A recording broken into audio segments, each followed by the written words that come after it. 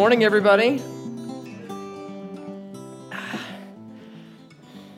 Welcome to Crosspoint. I'm excited you guys are here. My name is Jason Piffle. If you haven't met me before, I'm excited that you guys could be here this morning. We are in the middle of this series in the book of Psalms. We haven't hit every psalm. That would quite take a long time, wouldn't it? So we've hit about 6 or maybe so far. We got a few more left, and then we'll be transitioning to another series in mid-August. But I'm excited that you guys are here. It's been an interesting week. I don't know if you're anything like me, but when I think about the book of Psalms, I don't know, maybe I'm just not artsy enough. I probably haven't written my wife any poetry anytime in the last 23 years, ever, probably in my lifetime. And so sometimes when I read the book of Psalms, I just have a hard time connecting. I have a hard time finding out, okay, what in the world does this have to do with me and my life? And so when I was given this psalm, we're actually going to be in Psalm 95 today, and we're going to be talking about verses 1 through 11.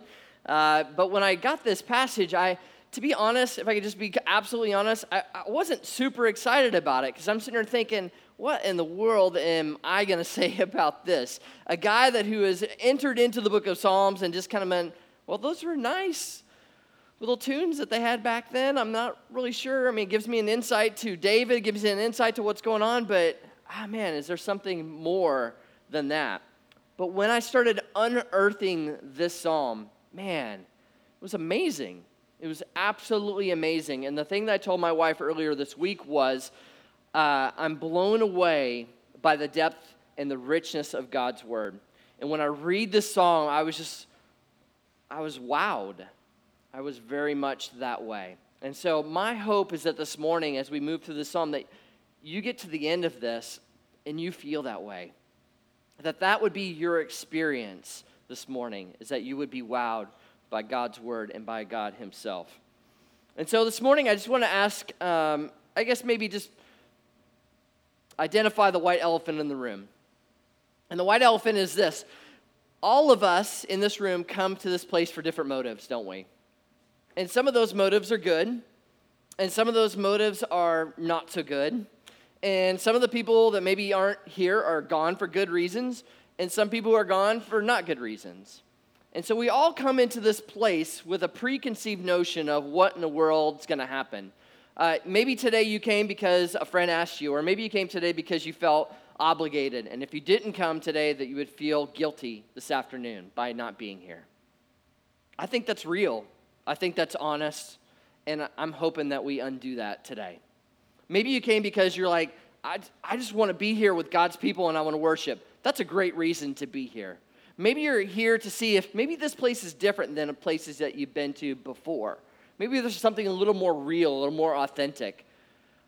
And I hope you find that this morning.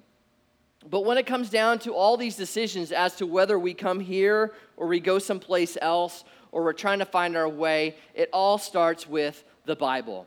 And the Bible has to be the grid in which informs our decisions. And so my hope is today that I'll show you in the Bible why you should be here. Or if you're not from here, why you should be in a church that loves Jesus and is following him.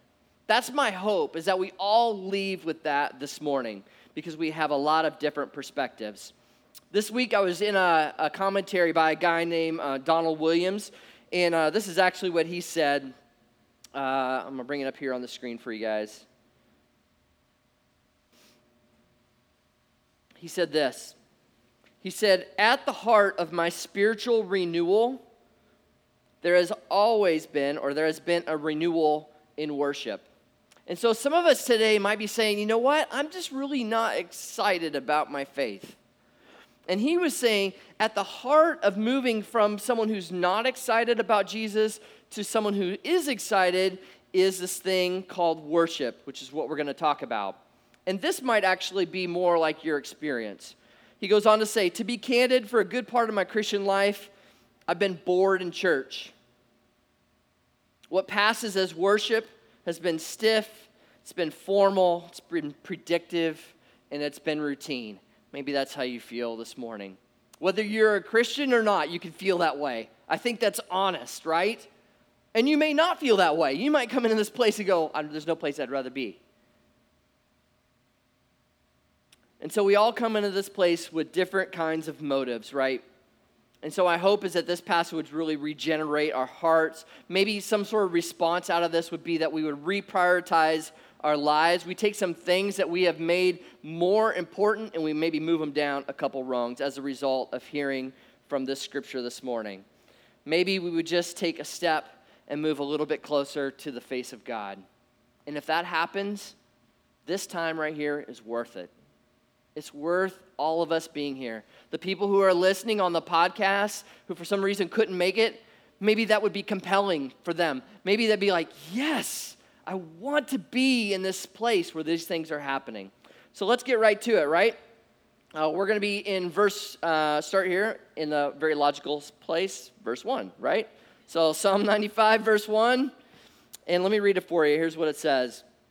"O come, let us sing to the Lord. Let us make a joyful noise to the rock of our salvation." So let me give you a little historical background to what's actually happening. So here's King David, and he's writing this song, and he's talking about the people coming from all around the land, and they're moving towards the temple to encounter God and to worship God, okay? And so they're gathering. He's saying, "Oh, come, let's go, everybody." And what is the response to this? To moving close to God, to moving towards God, is to sing. And so if you could put yourself back in those days and imagine a group of people singing the praises of God as they're moving towards the temple. That's exactly what's happening here. And it's not songs of, "Oh," and I'm whipping myself as I go. It's songs of joyful exuberance, right? They're excited. They're like, I get to be close to God, like physically close. Because back then when there was the temple, they believed that there was a part called the Holy of Holies where the presence of God resided. And so them coming to that place was a way for them to be closer to God. Pretty amazing, right? Something definitely to get excited about. And so this actual psalm is rooted in another story. So if you go back to Exodus chapter 17, and there was basically what had happened was there was Moses, let my people go. There was all the plagues. There was the parting of the Red Sea. And now the people were kind of wandering around the wilderness, heading towards their land. Eventually, before that, heading towards getting the 10 Commandments and then to their land, right? And so they're just gotten out of 400 years of slavery, which you would think they would be very thankful for. And they were starting to get a little bit thirsty. And so they did what every other human being does who's sinful, is they start to complain. And they go, "God, where are you? We're getting thirsty. What is your problem? Maybe we're better off as slaves back in Egypt." And so God does a miracle through Moses. And Moses and some elders walk up to the top of the mountain, just like this. And Moses takes his staff and he hits the rock and water flows. And that's what this passage is rooted in. And so when it talks about the rock of salvation for these people, they're remembering the time where Moses hit his staff on that rock. Historically, we believe that that was the rock, the one in the picture. And so if you can imagine water flowing and saving the people from dying, that's what they're talking about. And so they're excited and they're remembering what happened. Well, so many times when we look at the book of Psalms, we can look back to these historical things that are happened, but we can also look forward. And when I first read this, I was like, man, that sounds like Jesus, right? The rock of my salvation. He's like the cornerstone, and he's the one in which my faith is built upon. That's true, but that's not what this is talking about. I think there's a better verse, and here it's found in John 19:34. And so when Jesus was on the cross and he had just died, one of the soldiers walked up to Jesus. This is what happened. He said, one of the soldiers pierced Jesus' side with a spear, bringing a sudden flow of blood and water. The blood that takes care of our sins, that washes our sins away, and the water that gives us life. I think it's a word picture of this very same thing. I think that there's a connection here. Let me read you another verse here. Earlier, John 4, Jesus is meeting with the woman at the well. And this is what he says to her. If you knew the gift of God and who it is that asked you for a drink, you would have asked him, and he would have given you living water.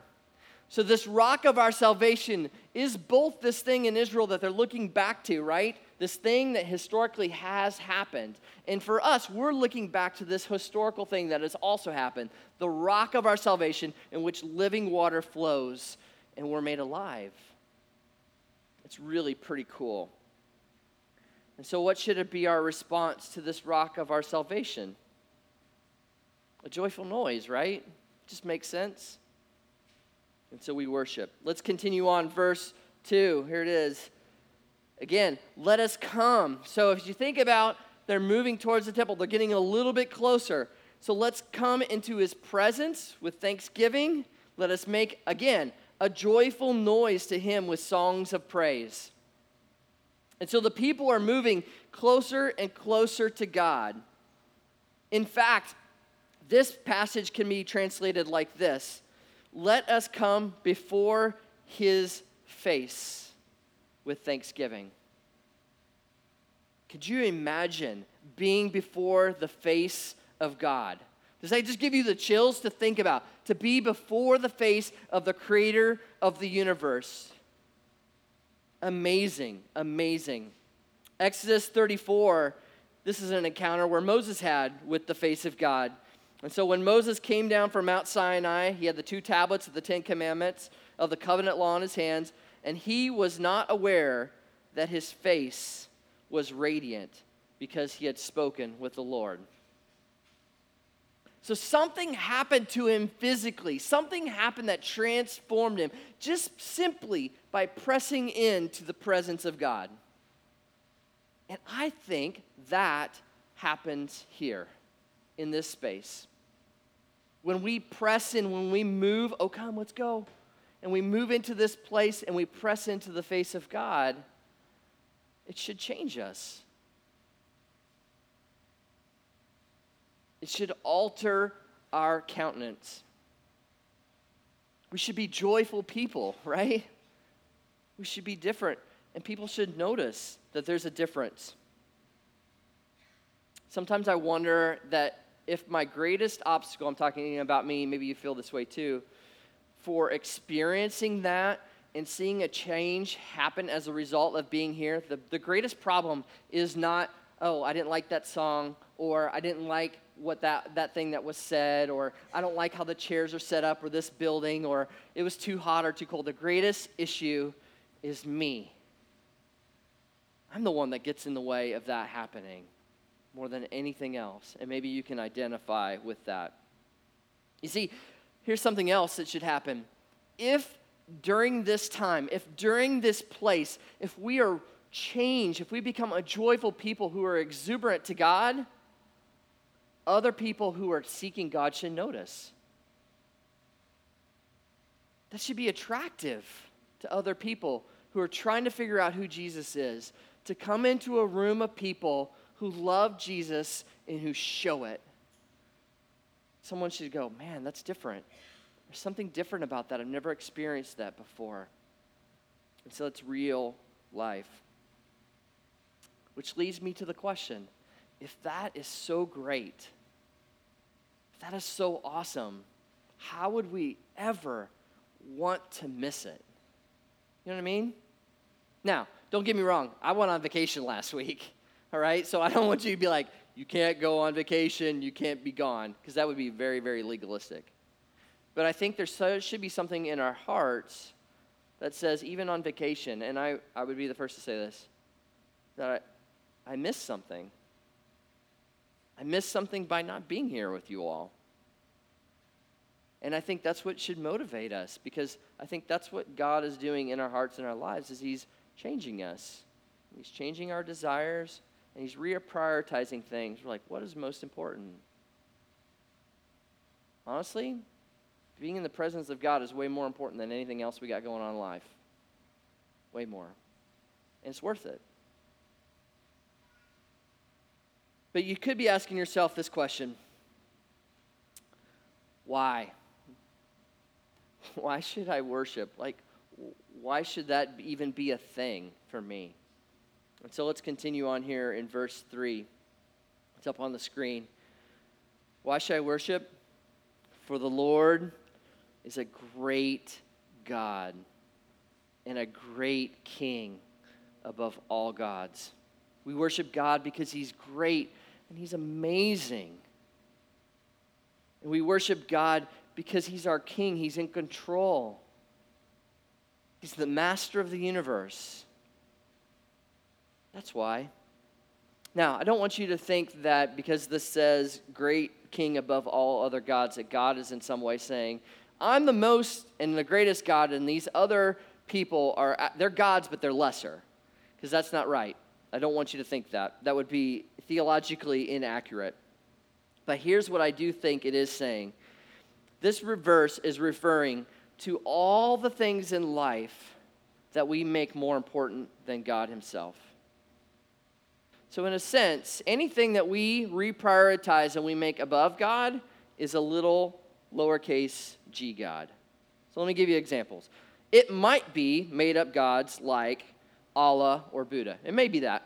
That's a little lowercase g. That's something that we've created. But it may be a person. It may be the Pope. It may be atheism. Maybe for you, atheism is the ultimate, or intellectual is the key. Well, that has become your God, if that's the case. Maybe it's money. Money is the most important thing. It's the thing or things that I can buy with money. It's the thing that it carries my focus. It's the thing that I talk about is this source, and that is the direction of where all my affections go. That's your little lowercase g, God. It might even be other things that are still good, like our spouses or our kids. Maybe ourselves. These might be the things that we make higher than God, these lowercase g gods. And so what really makes God better than those? I think that's a good question. So why is he better? Just because it says he's great, is that enough? Well, it goes on, which is pretty cool. Verse 4, here it is. It says, in his hand are the depths of the earth, and the heights of the mountains are also his. And so God is everywhere. And what I like about this imagery is that these things are in his hands, which means he's controlling them. He's molding them. He's keeping these things in line. And there's no place that can hide from this great and awesome God. No place. He's everywhere, geographically, everywhere we can possibly think about him. That's where he is. He's both vertically, okay, so this is what we're talking about right now, the heights of the mountains and the depths of the earth, both vertically gigantic. But then in the next verse goes on and says, the sea is his, for he made it, and his hands, again, his hands formed the dry land. He's intimately involved in what's going on. And so there's this vertical element, and then there's this horizontal element of the seas and the land. God is highly involved in what's going on in this planet, and he is in control because he's the king and he's our great, great God. You know, sometimes when I think about people on this planet, and I think about, like, who would I want to see? You know, like, I like great leaders in the world. I'm like, yeah, I'd like to meet that person. Or I'd like to meet that one. Or maybe some awesome musician. I want to go and hang out, you know, get backstage passes because that's awesome and amazing. Or maybe some intellectual person who's really super smart. Or maybe it's a Christian leader. And honestly, I become a little starstruck at that. But I think my heart is too easily satisfied. Those aren't bad things. But if I truly understand the greatness of God and how amazing and how awesome he is, should I not be more starstruck by him? And should not my response be worship? I think so. Let's continue on verse 6 here.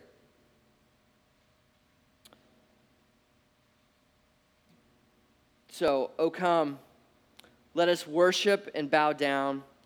Let us kneel before the Lord our Maker. Literally, this would be the response of the people entering the temple. So they're getting closer and closer, and they enter the temple, and they just fall on their faces because they're like, I am in the presence of God, the one who I'm really starstruck for. because he's done all these amazing, amazing things. And so that makes sense, right? That people would respond that way. Now, people who are not interested in God whatsoever, they're not going to bow down to God. In fact, they're not going to come close to God. And so that makes sense too, right? So personally, here's what I found about this. I've personally found that when I am more willing to move close to God, when I'm more willing to be like, God, you have it all. You have my entire life and everything it is about me. When I do that, my heart is renewed. And my affections for God are significant. And when I distance myself from God, and when I start entering into life as it's whatever I can do, and it's life is all about me, and it's not really about him, then I feel distant. But that's me. That's not God. God hasn't changed at all. That's all about me and my perspective on this thing. And so this verse tells us that they worshiped and they bowed down. Bowing and kneeling is really a response of humility, right? And this word worship literally means to prostrate oneself. To like put your face in the dirt. Because God is so amazing and I understand that I am not at all amazing.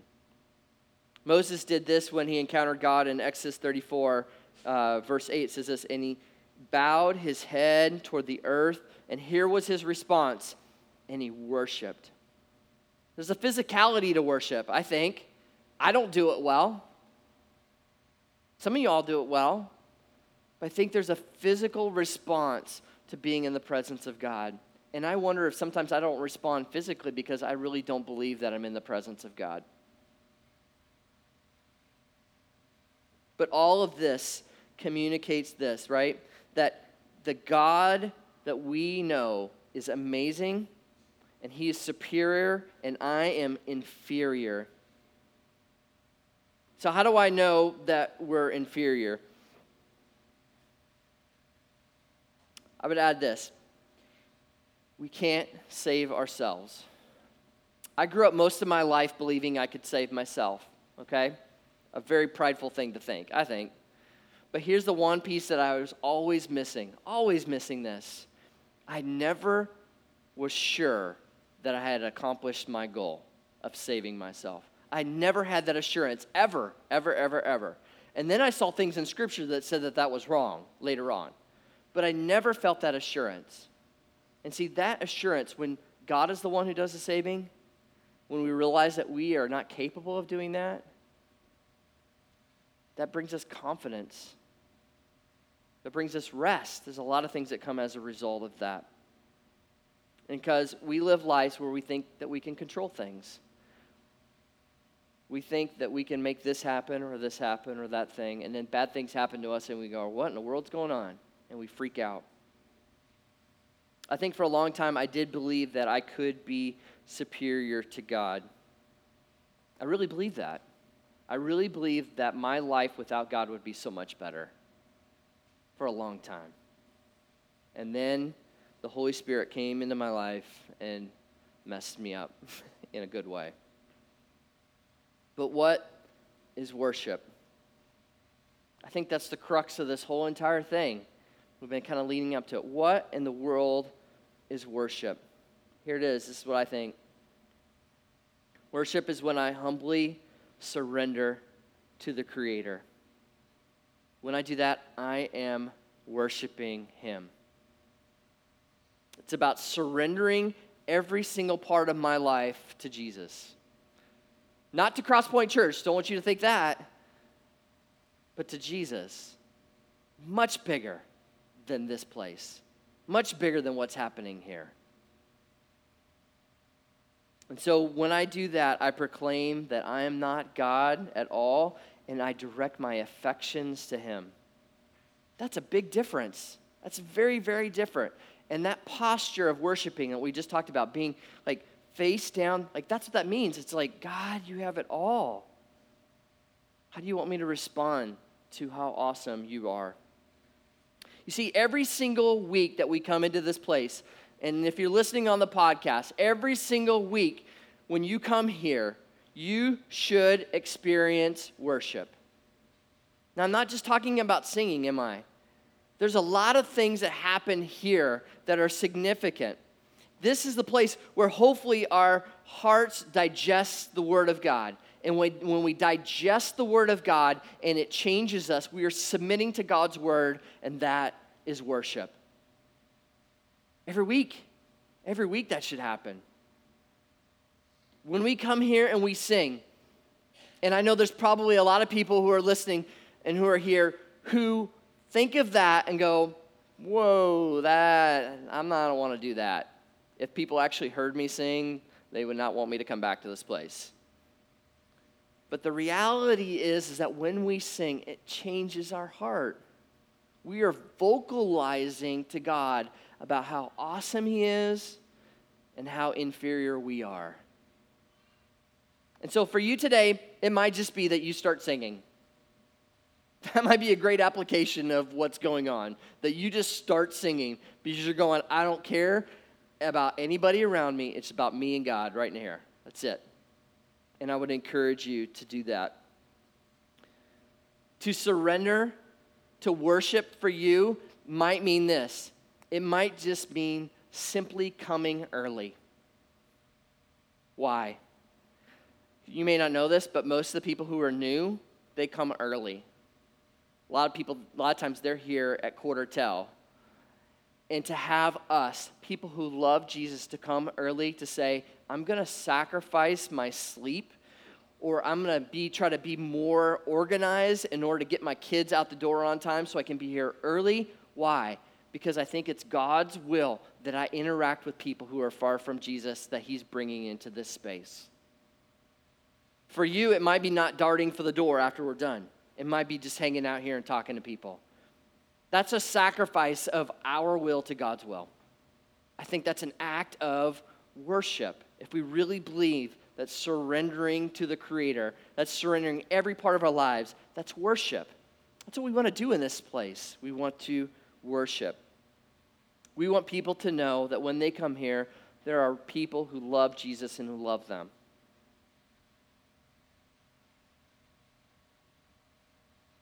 So what would it look like if our service would change just a tad? It would change just, or maybe radically change. And this place, 100% across the board, every person who loves Jesus would come here, not for what we can get out of the service, but rather what we can give God as a result of being here. I think that would be amazing, right? I think people would notice that. And so that's the shift that I'm calling for us to make. It's to shift into a mode of worship. When we come through these doors or we leave home, that we respond through surrendering every part of our life to Jesus through worship. This passage goes on here in verse 7. Here's what it says. It says, "For He is our God, and we are the people of His pasture, and the sheep of His hand." I think that's amazing, this hand imagery that goes throughout this entire psalm. So not only is God the God of the heavens, the God of the depths, the God of the seas, the God of the lambs, but He's the God who has His hands around His sheep, creating security, creating comfort.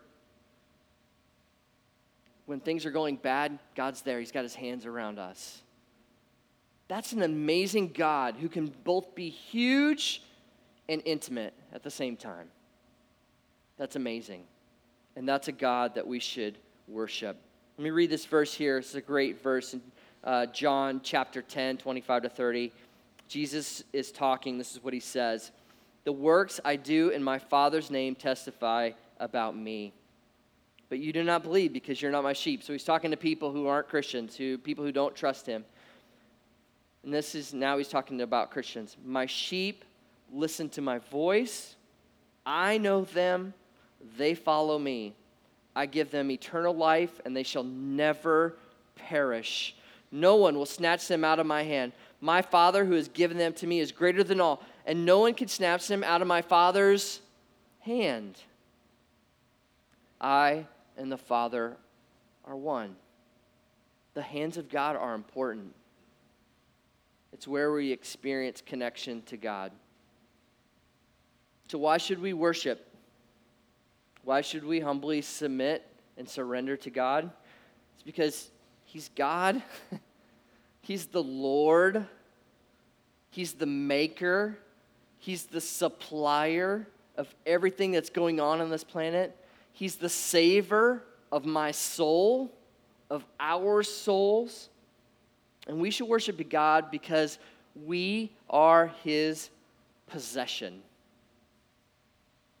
We belong to Him. We are the people that He has given His life for. John 10:11 says this. It says, I am the good shepherd. The good shepherd, what? Lays his life down for the sheep. We as Christians have been purchased with a price, and that price has been the death of Jesus on the cross. And so we should respond in worship because we are not any of those things. We're not capable of saving ourselves or anyone else. We can't make anything. We manipulate what God's already done. And so we should respond in worship. This passage ends here in verse 7. It kind of goes 7 through 11, the last part. And it's really a warning. So the first part is about worship. It's all the things we talked about. And now this last little chunk is really a warning. And a warning that I think can potentially, I think maybe motivate us. Sometimes it's a good thing. And so it starts out like this. I'll just read the whole thing. Today, if you hear His voice, do not harden your hearts as at Meribah, as on the day of Massah in the wilderness. So he's talking about this whole thing that happened at the rock that we talked about at the beginning. When your fathers put me to the test and put me to the proof, though they had seen my work, they saw all the things that God did, right? But they still were grumbling.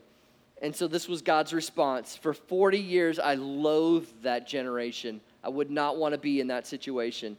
And said, they are a people who go astray in their heart, and they've not known my ways.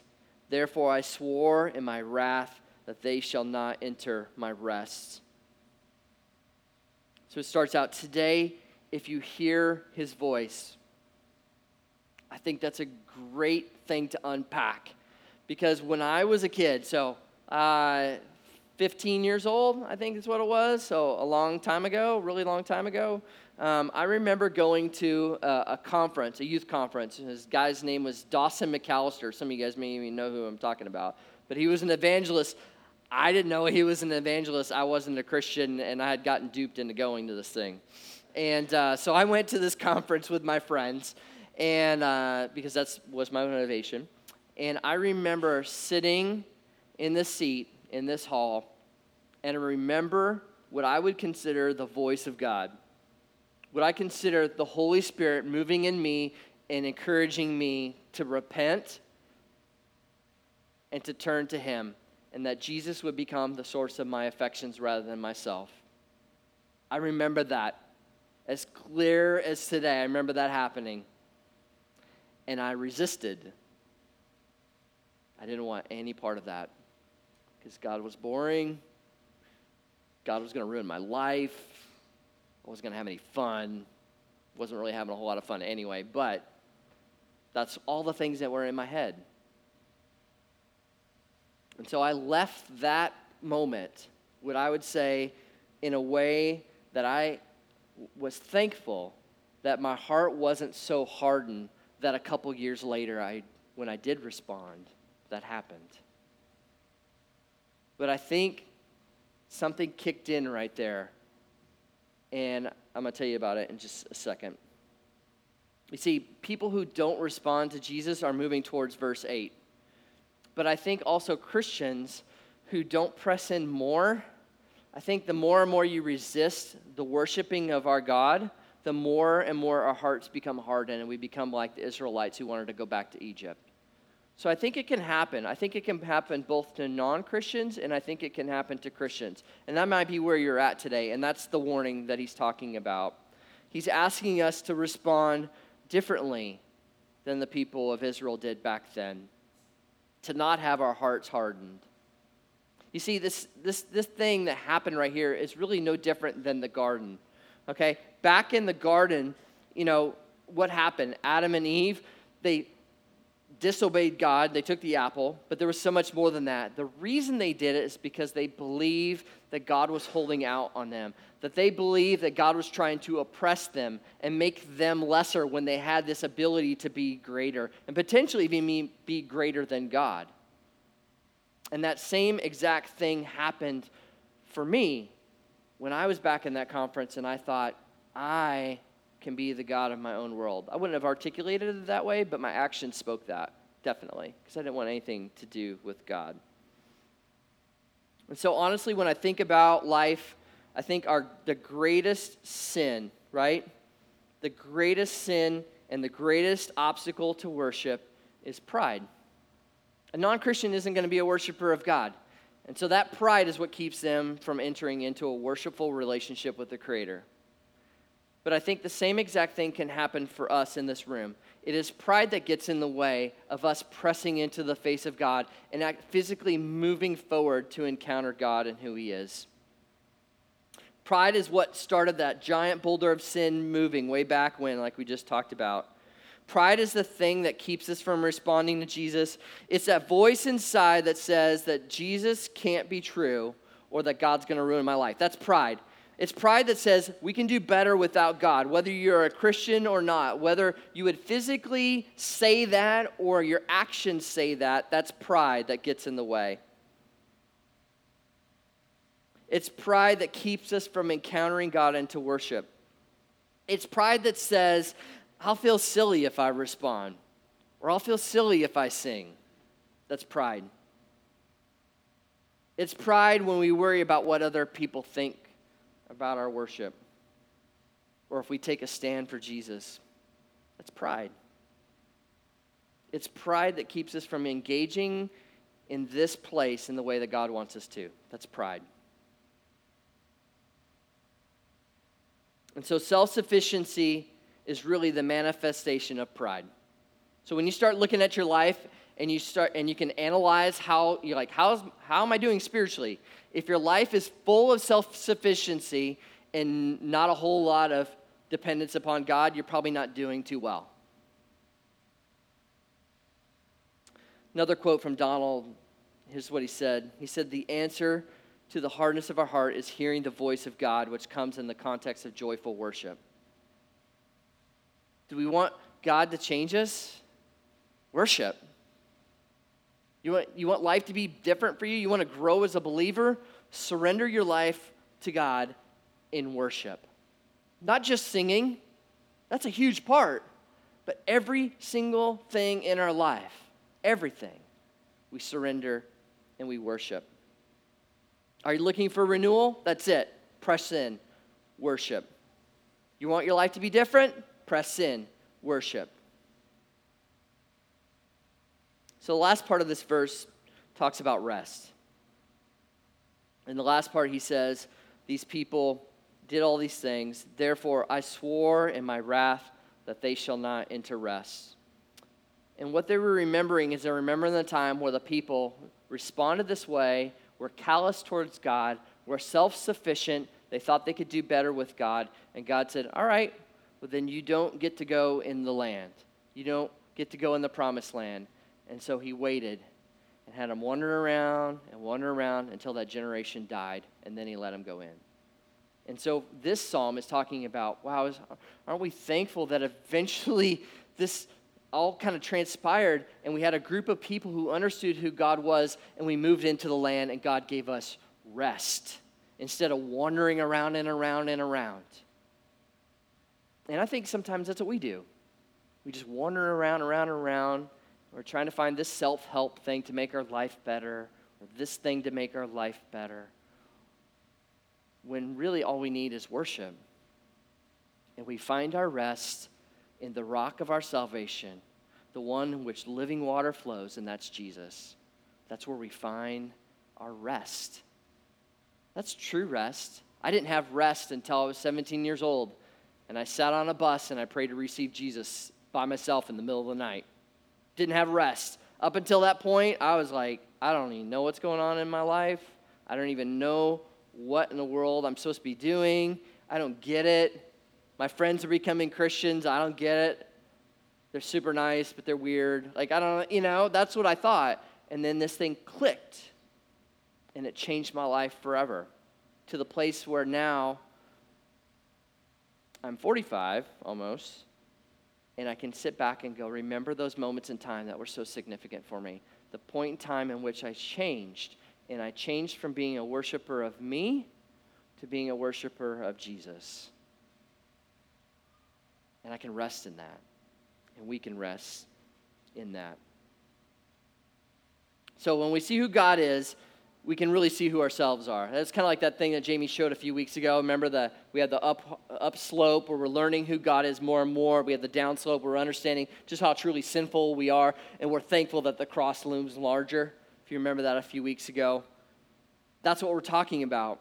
When we truly see God for who he is, and I understand who I truly am, and I see the magnitude of the cross, that changes my life, and my affections are stirred for God through worship. I surrender my life to that. That's life-altering. So in my non-artsy way here, the question is what is our song? What should we be singing on a daily basis?